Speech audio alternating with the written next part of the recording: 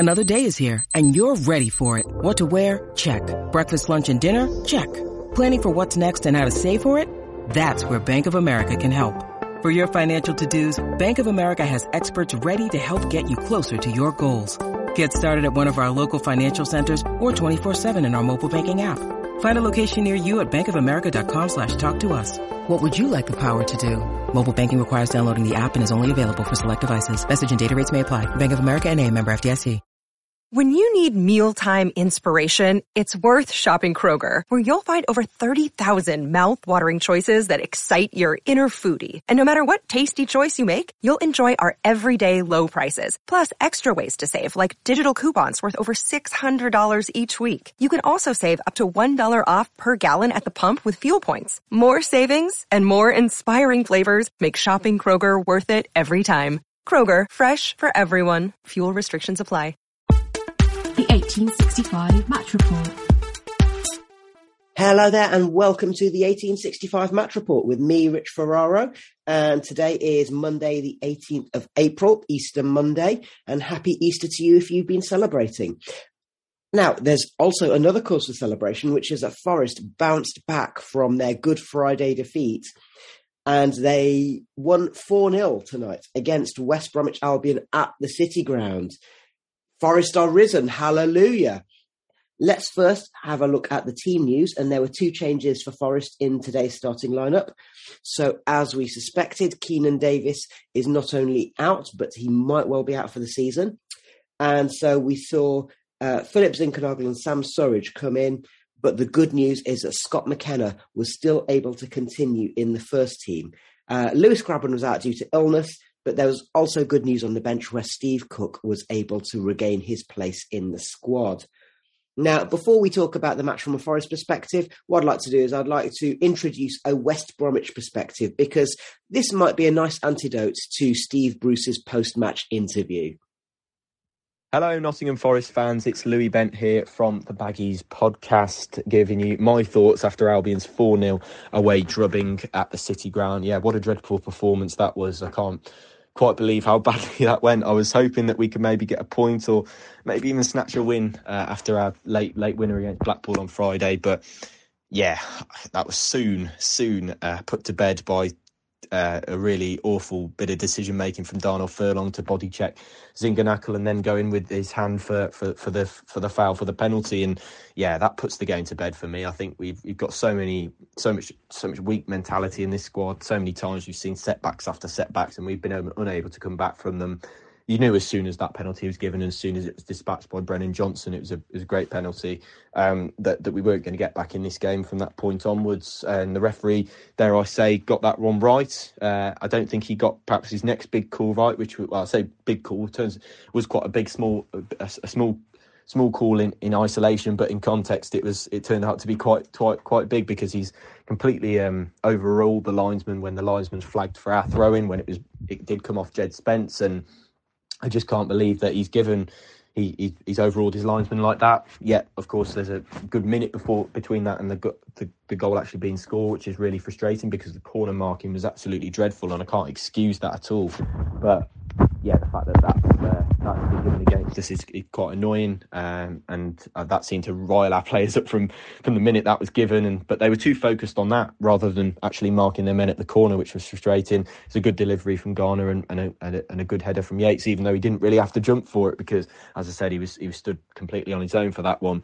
But really a big, and big admirer of Forest so far this season, especially the transition under Steve Cooper and going into what might look like the playoffs for yourselves now, but maybe automatic promotion isn't too much of a long shot. I know Bournemouth have got those games in hand, but even if you just keep this momentum going, you've got a fantastic chance going into the playoffs. But yeah, from an Albion's perspective, we only wish we were up there, and yeah, I do admire Steve Cooper a lot as a manager. So yeah, from our perspective, it's not been great this evening. It's been pretty dire, and we've managed to reach a real new low point in the season after what has been a real spiralling season that keeps finding new low points, to be honest. But yeah, thank you very much for inviting me onto the podcast, and all the best for the rest of the season. Cheers.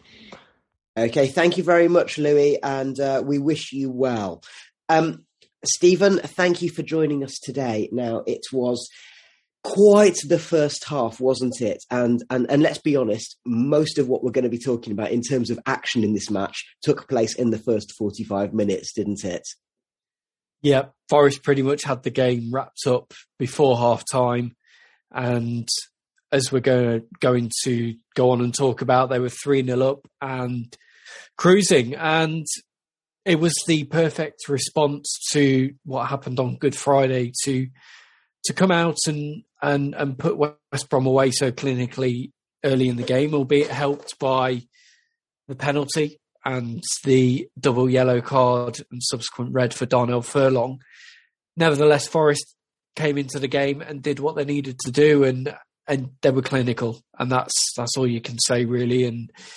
And it was a perfect response to the disappointment of Friday and the defeat at Luton.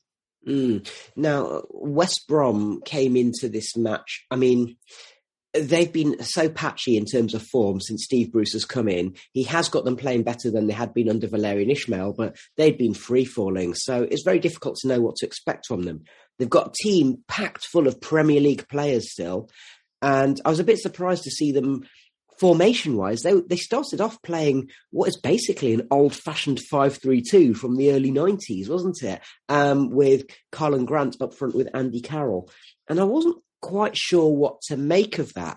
But as you mentioned, it kind of became immaterial quite early on because within 20 minutes, the entire shape of the game was changed. Louis was kind of quite effusive in saying, you know what, he had no arguments with it. Steve Bruce, as the away manager, he did have an argument with it. The one thing you need here is a strong referee. It might not have changed the outcome of the game because they might have been better than us. But is it a penalty? Is it another yellow? And my answer to both of those questions is, yeah, damn right. Absolutely. He not only is he putting his arm up in the box, he's lying down. So his arm is in a completely unnatural position. He's raising his arm. He's seen the shot coming in and he's deliberately blocking it. So what's the problem? It's arguably a red card without the yellow card that comes before it. So I don't see how Steve Bruce can have any complaints about that. It's an obvious handball and thoroughly deserved in terms of a red card. Now, it was a penalty. What's interesting there actually is that although Furlong looked quite surprised when the red card was produced, he didn't seem to argue that much. The penalty, incidentally, was delayed for about a whole minute or so because there were players just standing around because there's no ball on the pitch. The ball had ended up in the crowd somewhere and hadn't been retrieved. So they had to dig out another ball. Now, if you're the penalty taker, then the things that you don't want an unnecessary delay, and you also don't want to have in your mind the fact that the last penalty you took, you missed, and in quite a soft way as well. And both of those things were a factor for Brennan Johnson. Were you ever in doubt? What I will say for Brennan Johnson is that he handled that situation superbly. And it was a good opportunity for him to come back after the penalty that you referred to that was missed at Sheffield United with the kind of weak effort down the middle. And he's come in there in a circumstance where, that delay on the penalty can make it very difficult for the player taking the spot kick. But he steps up, he takes a similar kind of run, that sort of jinking one side then the other and then the straight run. But he buries it into the bottom corner. He hits it so differently to the one at Sheffield United. It's in the corner with power. You can't argue with that. It's a superb penalty. Yeah, so two things I'd like to comment about there. So I'll start at the end, if that's okay. David Button, in the goal, he went the right way, but he wasn't going to get there because Johnson hit it low into the side netting, into the bottom corner. And so, people always say, don't they, if it's hitting the side netting, then it's a good penalty. The other thing I would say is that I don't know how deliberate this was, but while we were waiting for a new ball to be thrown onto the pitch, Brennan actually stood a little bit away. He didn't wait on the penalty spot because how many times have we seen that where you've got the player waiting on the penalty spot to take it and then he's got the defenders and the goalkeeper in his ear. The referee tends to not have any problem with that. And when he did receive the ball, David Button did go up to him and try and have a few words in Brennan's ear. And Brennan just kind of brushed it off, didn't he? He did, and it just shows the confidence that Brennan's got. For a young player in that situation, a lot of young players would be intimidated by those players around him and by David Button trying to get into his head a bit. But Brennan showing his confidence and his belief there in his ability to block everything out and take the penalty and put it away. And that was really good to see. Just shows a bit of a maturity in his game. And I think as well, overall, just stepping up after missing the penalty at Sheffield United to come back and then score his next one. It's another good test of his character and another good sign that he has got a lot of character and a lot of belief that's really important to his game. And also he's took the time to learn from what he got wrong in that match against Sheffield United, where he took the same penalty as he'd done before. So the ability to mix it up is really important if you're taking a penalty, as our very own Lewis Grabban has discovered as well over the last couple of years. It wasn't very long before Forest had a second goal. Now, there's a couple of things I want to talk about in the interim. So with the red card, what West Brom did is they went from a 5-3-2 to a 4-1-4-1 lineup. And they moved Dara O'Shea from right centre-back to being at right-back. And it meant that Adam Reach was playing on the right wing and Carlin Grant was playing on the left of midfield, and Andy Carroll was up front by himself. So that's the first thing, and I may come back to that a little bit later. The second thing is that there was a bit of controversy leading up to the second goal. Now, it was over the far side, so I'm not in a position to comment. He was in front of the Peter Taylor stand, and I sit right over the other side. So I'm not in a position to comment about what happened here. But there seems to be some dispute over a throw-in, doesn't there? Yeah, so the ball actually comes off Jed Spence. He goes in for a 50-50 with a West Brom player. The ball deflects away off Jed Spence.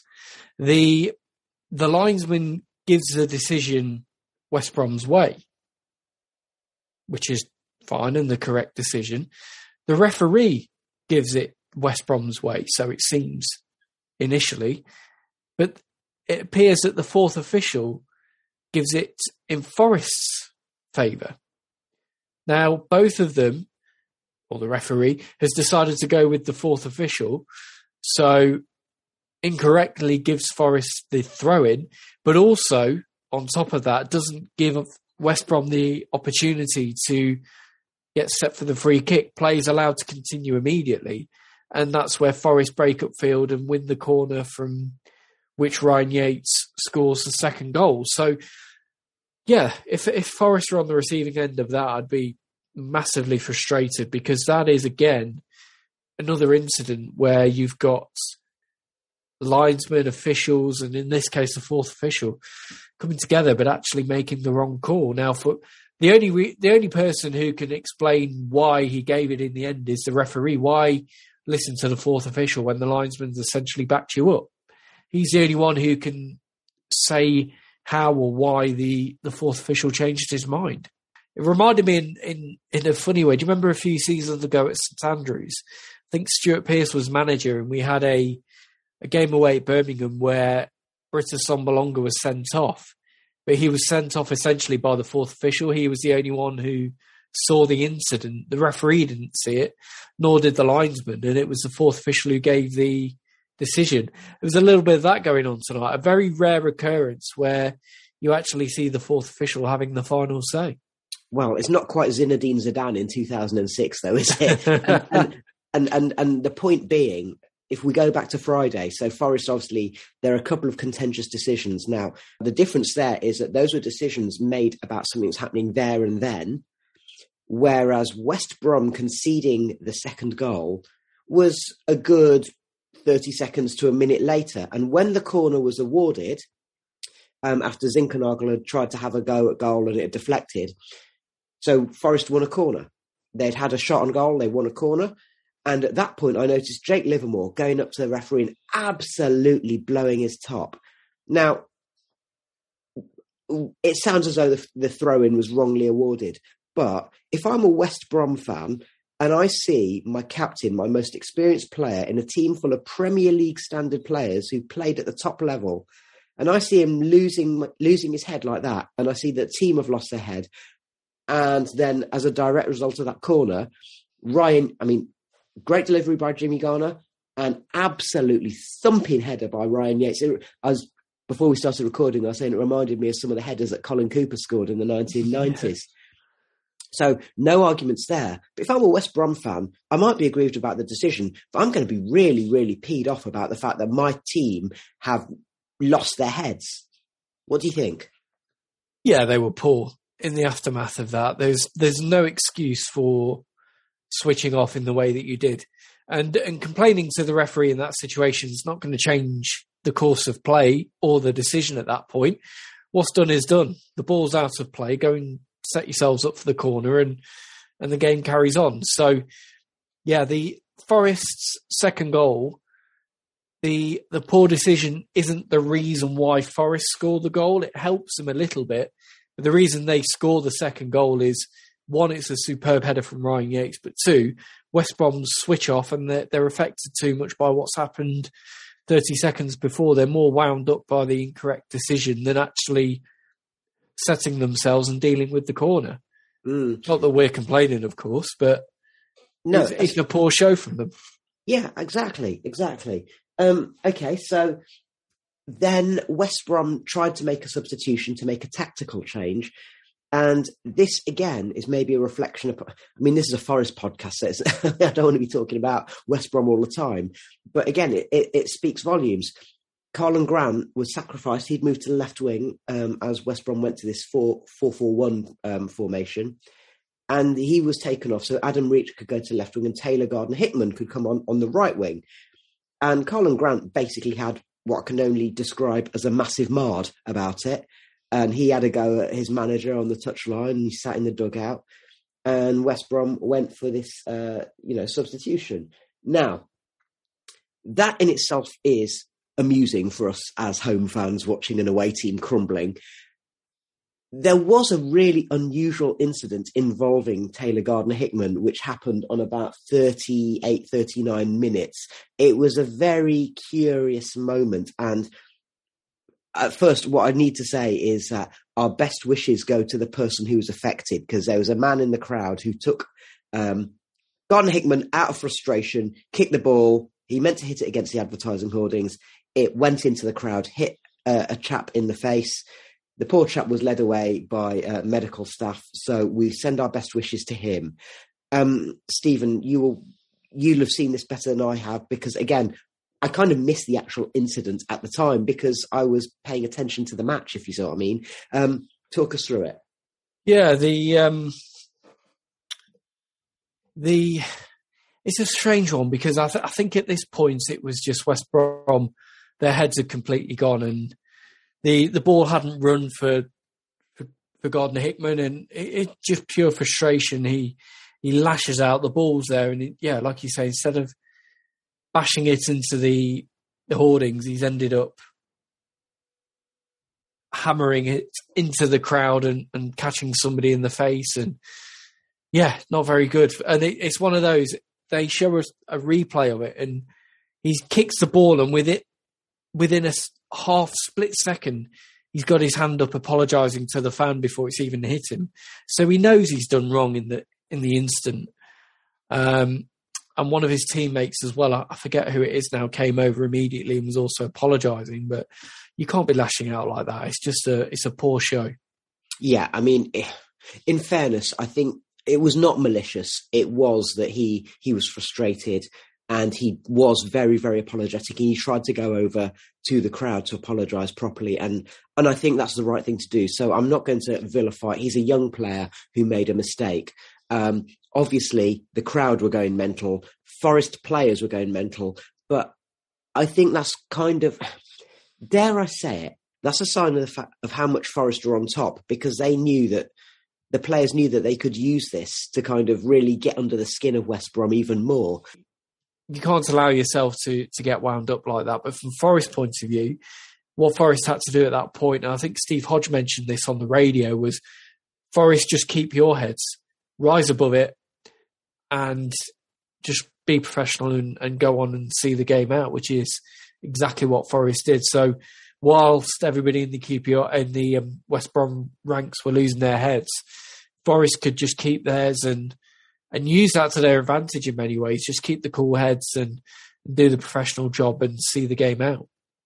Yeah, and it's worth saying that, I mean, it sounds obvious, but when Forest, especially when they got that second goal from Ryan Yates after 20-something minutes, 23 minutes, was it? Something like that? Yeah. Against 10 men, look, let's be honest, there was only one team in it. Forest were absolutely in control. So that frustration from West Brom tells a story. Let's skip forward to just before half-time, because we thought, OK, we're going at half-time, 2-0 up. And Forest were attacking down the left-hand side. And there's a throw-in. It should have been a corner. As far as I could tell, from where I was, it looks as if it had gone out for a corner. But the ref awarded a throw-in, caused a bit of consternation. Colback took the throw-in. The ball popped back to him. I mean, let's just describe it to our listeners who may not have seen it yet. It's a moment of pure inspiration, is the only way I can describe it. Now, he takes the throw in. I think it's Jimmy Garner who's across on the left-hand side. He sort of lifts the ball back into Colback's path, but he runs onto it and immediately, without breaking stride, unleashes this volley from the far left touchline. Whether he meant to cross it or not, I think only he can tell us, but he hits the ball, it swerves away off his foot, so it bends and swerves towards the back post and loops over David Button. I think it's just a Ginger Pirlo at his best. He sees him and he sees the gap and takes it. The way that ball travels and flies into the far corner, looping over the goalkeeper, it's an incredible moment. And yeah, for everybody in the stadium, that's a fantastic goal to see. And yeah, probably the goal of the season. I dare I say it's in the entire league, let alone purely for Forest. Those are big words, Stephen.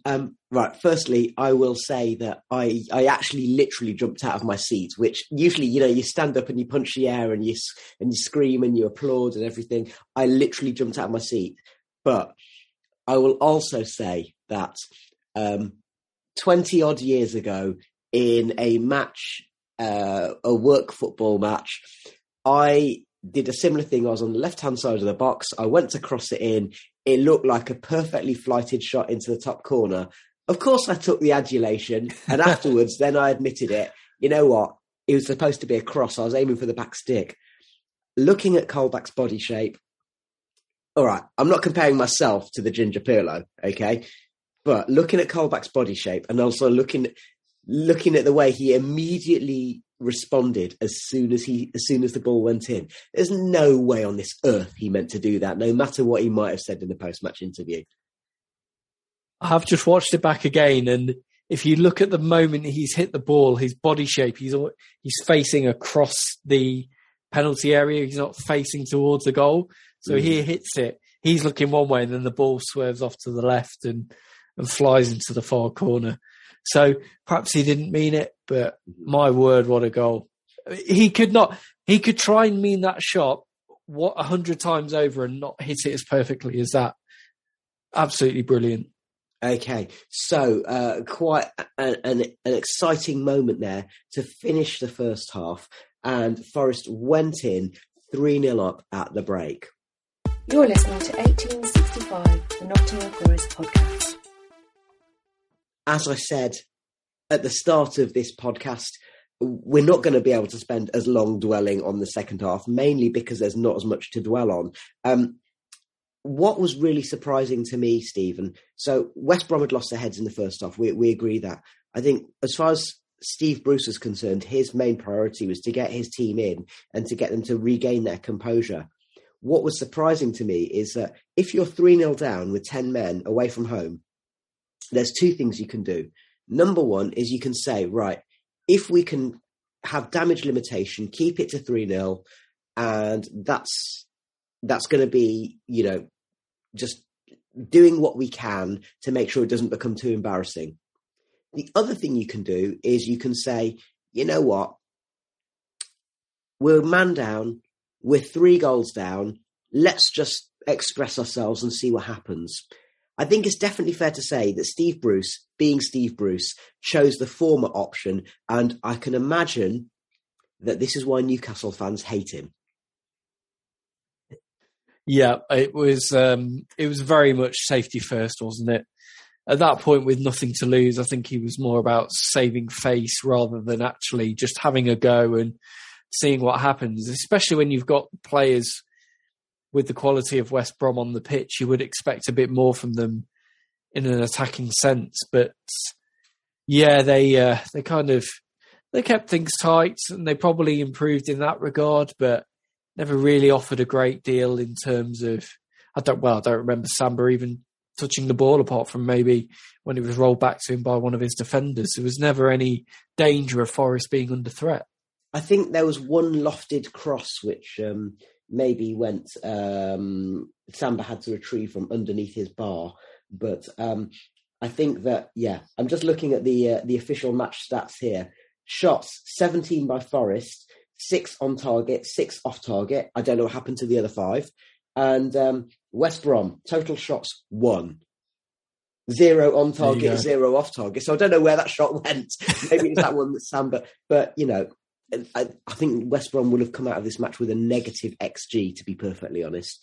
And they basically played with 9 men in their own half. But Steve Cooper said in his Radio Nottingham interview, I asked the players to play a certain way. And even when you're 3-0 up and you're playing against 10 men and they're making it difficult for you, I still need them to do that. And I think on the whole, they did. Forest still, it's that age-old phrase, isn't it? Game management. I think Forest was still pretty much in control, although, by heck, it was dull to watch. It was.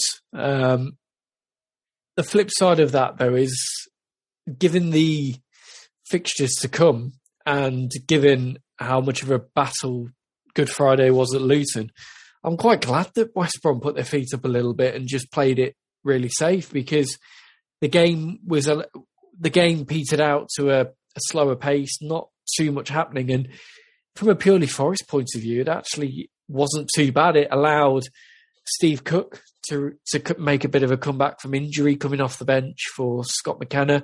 It allowed Richie Laryea to come on as well and make his debut. And that was probably the perfect environment for those players to come on. And it's, I think it allowed Forest to play out the rest of the game without overexerting themselves, which, given the fixtures and given what's at stake in the next couple of weeks and the next couple of games, could be a bit of a blessing when you look at it, the bigger picture. Yeah, I mean, you've echoed exactly what I was thinking. I spent most of that second half just thinking, okay, there's nothing to report. And then I found it myself thinking, well, I guess we've got Cook and Laryea on the pitch, and therefore those are things to report. Incidentally, Richie Laryea is the tiniest grown-up man I've ever seen. He's like a little miniature. He makes Robbie Earnshaw look like a giant. He looked to get involved, didn't he? Nobody seemed to be passing the ball to him, but he seemed quite busy down that right-hand side, whether he was a bit too eager to get into position and perhaps found himself offside once or twice. But the ball didn't seem to come his way, but he looked keen to get involved and trying to offer an outlet down that right-hand side, which is, given we haven't seen too much of him tonight, that's a little encouraging sign that perhaps we're seeing that he's a player who is very happy to support the attack, which is obviously very important to the way that Forest play. Okay, so having said that, the most exciting thing that happened was Forest made some substitutions. Also, a mention for Cafu, who came on and didn't touch the ball as much as he would have liked. So the players who came off, obviously Jed Spence came off, Yates came off for Cafu, and Cook came on for McKenna. And like you said, it's a good opportunity to give, especially with McKenna, but with the other two, give them a rest, bearing in mind that they've played a lot of minutes and they're wholehearted players. But fortunately, we had something else to cheer. So with more or less a last minute of the match, in sort of the end of stoppage time, Forest did get another goal. So it was 90 plus 3 minutes, and it was Sam Surridge. And we've seen Surridge. He is obviously somebody who works on his finishing, and this was evident once again, wasn't it? Yeah, this was a superb first-time finish, and he just knows where the net is. If you watch the goal back and you look at the angle which is taken from the Trent end, he doesn't even look at the goal when he's preparing to take the shot. It's like he knows exactly where it is. All he's concentrating on is getting the right connection on the ball, and he rifles it into the roof of the net, and it's a great finish. I think a word on this as well, Philip Zinkernagel with a lovely little ball through on his left foot, threaded through to perfection for Surridge to run on to first time, and he makes no mistake. And it was a lovely whipped finish high and past the goalkeeper with the instep. Really well taken. And I think on top of that as well, to come back to Zinkernagel, he showed tonight what we missed on Saturday where he didn't start and we had Lewis Grabban in the team. I think Zinkernagel's ability to carry the ball through the midfield and between the midfield and attack and hold on to the ball in those tighter situations, and then this ability to thread the ball through if needed to find a teammate. We certainly missed that at Kenilworth Road, and it was good to see him back in the team and delivering tonight, because I think he showed there exactly what he brings to this side. That Grabban, for all of his qualities, I don't think he gives you that when he plays in that number 10 role or he's playing alongside another striker as he did at Luton. Yeah, it's a strange one, isn't it? Because I'm one of the fans who's often expressed their frustration with Zink, especially sometimes he wants one or two touches too many or he seems to slow it down. And there were times that he did that even tonight. But like you say, he showed why we missed him at Kenilworth Road. So that was good to see. Let's just very, very briefly talk about where that leaves us in terms of our position in the table. So Forest, we couldn't go up a position in the table due to earlier results. Huddersfield and Luton both won. So it means that Forest are still in 5th position, 41 games played, 70 points on the board. Next up is in the table is Luton on 43 games played, 71 points. Huddersfield, 43 games, 73 points. Bournemouth, 41 games, 77 points. So Bournemouth are playing Fulham on Saturday, and Steve Hodge made a very interesting point, which isn't just that it's a top 2 encounter and therefore it could swing either way, but also there's going to be a lot of Fulham players who got dropped by Scott Parker as soon as they went up to the Premier League, who might just, there might just be a little bit of bad blood there. So who knows? We don't know what's going to happen. And of course, the classic phrase is that you can only control the things that are within your remit, I suppose.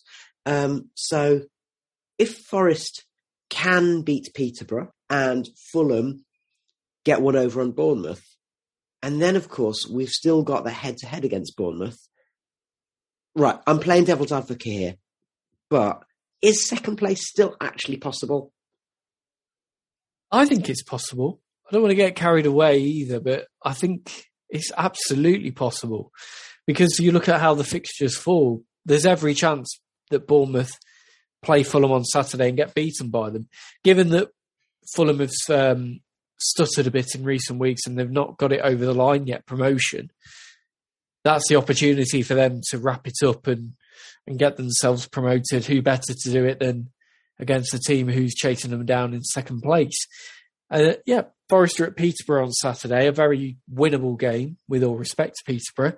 Suddenly it's 4 points.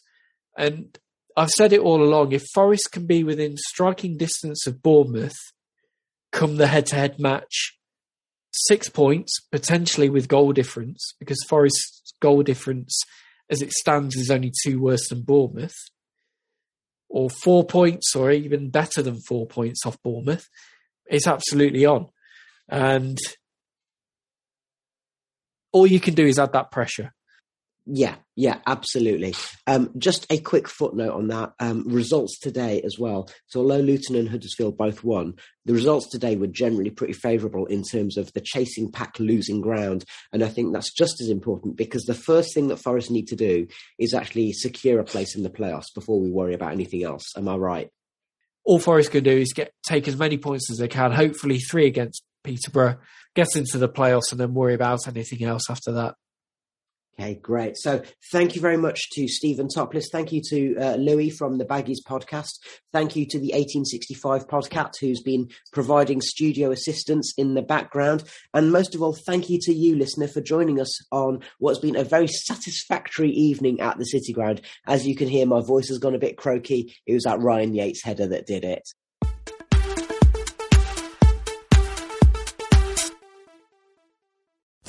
Sports Social Podcast Network.